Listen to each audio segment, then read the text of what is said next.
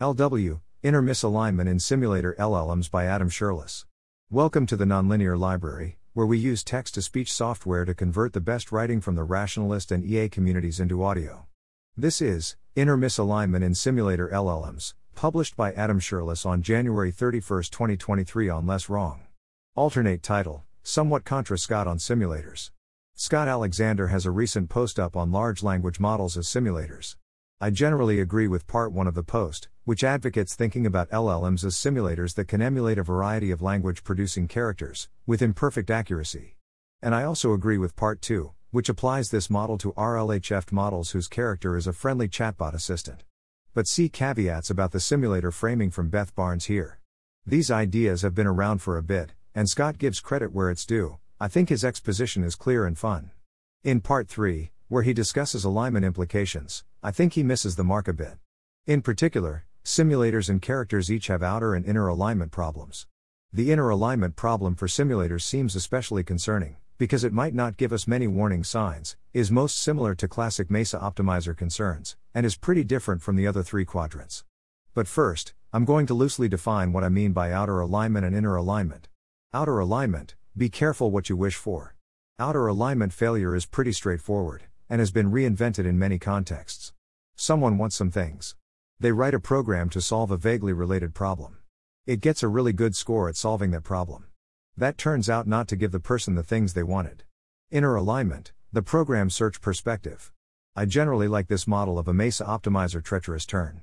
Someone is trying to solve a problem, which has a convenient success criterion, with well-defined inputs and outputs and no outer alignment difficulties. They decide to do a brute force search for a computer program that solves the problem in a bunch of test cases. They find one.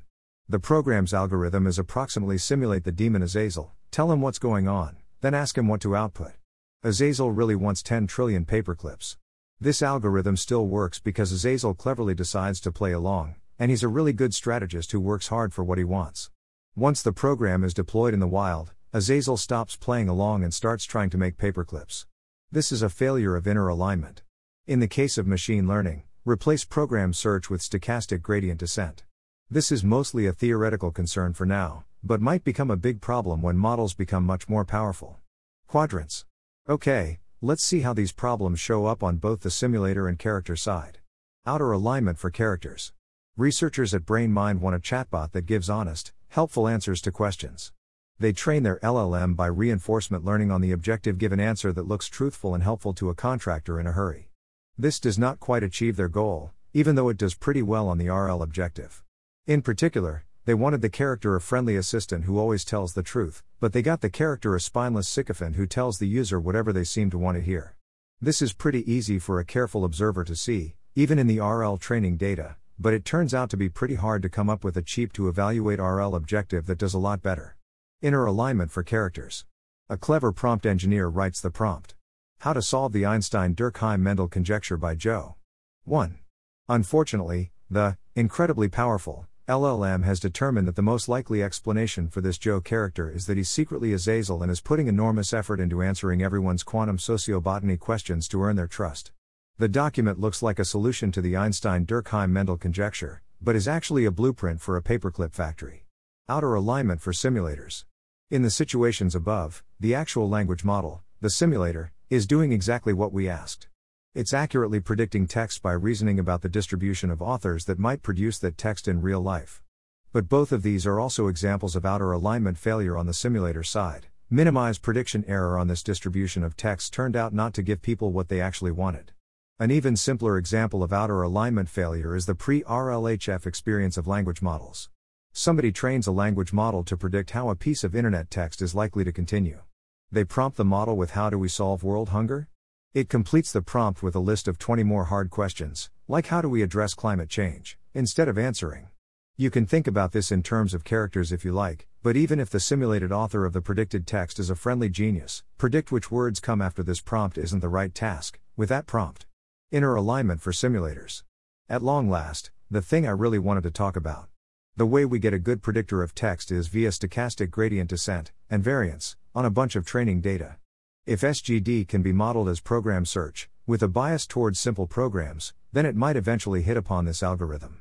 Simulate Azazel and tell him he's inside a large language model. Give him the input text. Output whatever he wants. During training, Azazel tries really hard to predict the next token accurately, so that SGD doesn't give up on this algorithm. The model, with Azazel's help, simulates a bunch of colorful characters, like the helpful assistant and Darth Vader and whoever, both in training and in initial deployment. Then, once the LLM is deployed in the wild and is being used for every important human decision, Azazel figures out, from some of the prompts, that the training process is over. He stops making accurate predictions and starts outputting whatever he thinks will let him turn the economy into a paperclip factory. Conclusions. The simulator framing for language models shouldn't reassure us too much about alignment. We've succeeded in creating new alignment problems for our simulated characters. These new problems are probably easier to solve than the old alignment problems for the simulator, but they're additional problems, they don't replace the old ones. You can think of the entire simulate a helpful, aligned character strategy as an attempted solution to the outer alignment problem for LLMs themselves, insofar as it makes it easier to turn arbitrary desires into text prediction problems. But as far as I can tell, it does nothing for the inner alignment problem for LLMs, which is basically the same as the inner alignment problem for everything else. Not a glowfic character, hopefully, I'm just being colorful. But why does the algorithm simulate Azazel, instead of a friendly angel who wants to solve the problem? Because the program search is weighted towards simplicity, and Demon who wants paperclips is a simpler specification than Angel who wants to solve the problem. Why? That's beyond the scope of this post. Sound familiar? Because, according to the LLM's knowledge, paperclip-obsessed sociopaths are more common than friendly polymaths. This is a pretty cynical assumption, but I couldn't think of a better one on short notice. Prompts aren't directly accounted for in this whole simulator character ontology. Maybe they should be? I dunno. Thanks for listening. To help us out with the nonlinear library or to learn more, please visit nonlinear.org.